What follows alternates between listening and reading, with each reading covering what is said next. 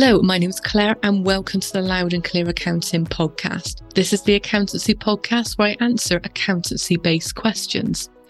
Now, in this series, we're going through all questions around payroll and sort of taking on employees, pension, statutory maternity, all of those kind of things that you may encounter as your business grows and you begin to build a team. Now, in today's episode, I'm still focusing on those of you who don't have employees and who are just a director. And I'm going to be answering the question of, can you actually pay yourself a salary without having that PAYE scheme in place?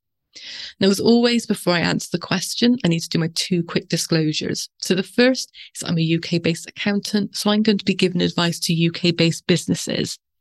And then the second is because I record this podcast sat by myself, I'm going to have to generalize my advice. And in order to keep the podcast episodes short, there are times where I'm going to have to simplify things as well. So just keep that in mind.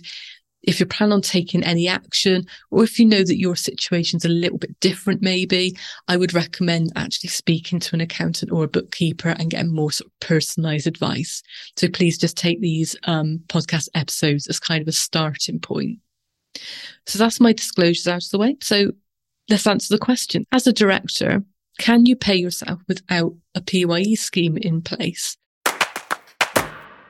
Well, the answer is yes. That's kind of the easy sort of option. I wouldn't recommend it, but this situation can arise sometimes, especially say in the first year of having your limited company. So maybe you've got low expectations, and the year ends up just going better than you thought. So you originally were like, I'm not going to set up a payroll scheme. I don't think I'm going to make enough money to pay myself. But then you get to the end of the financial year and you look at the figures and go, oh, actually did a little bit better than I thought. It would really help my corporation tax if I had a bit of director's salary in there.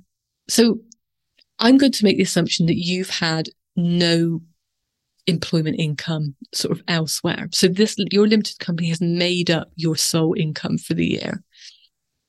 So what you can do is for like the tax year that's just finished, so just say you had like a March year end. We're now in sort of August, September, whatever, we're doing your March year end accounts. We can backdate salary in that tax year just gone, but it can only be up to the lower earnings level. So the lower earnings level kicks in at £533 a month. So yours would need to be below that. So below that means you don't need to have a payroll scheme in place, assuming this is your only income.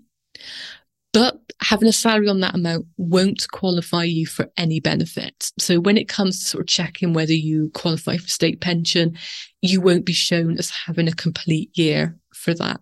So it's a handy thing to know if you do need to backdate and you just want to sort of have an expense going through your company to knock a couple of pounds off your corporation tax bill. You would then obviously enter that salary as normal in your self-assessment along with your dividends. But as I said, it wouldn't qualify you for state pension.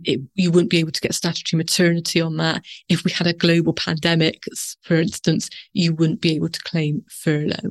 So yes, you can run a payroll without a PAYE scheme, but I wouldn't recommend it. I would only use it on those instances where you need to backdate a year where it was your other thing. Otherwise, I would recommend setting a payroll scheme, paying yourself sort of properly, so above that 533, getting those NI credits, getting all those benefit kind of boxes ticked. It will save you a lot of aggro in the long run, and running a payroll is fairly simple.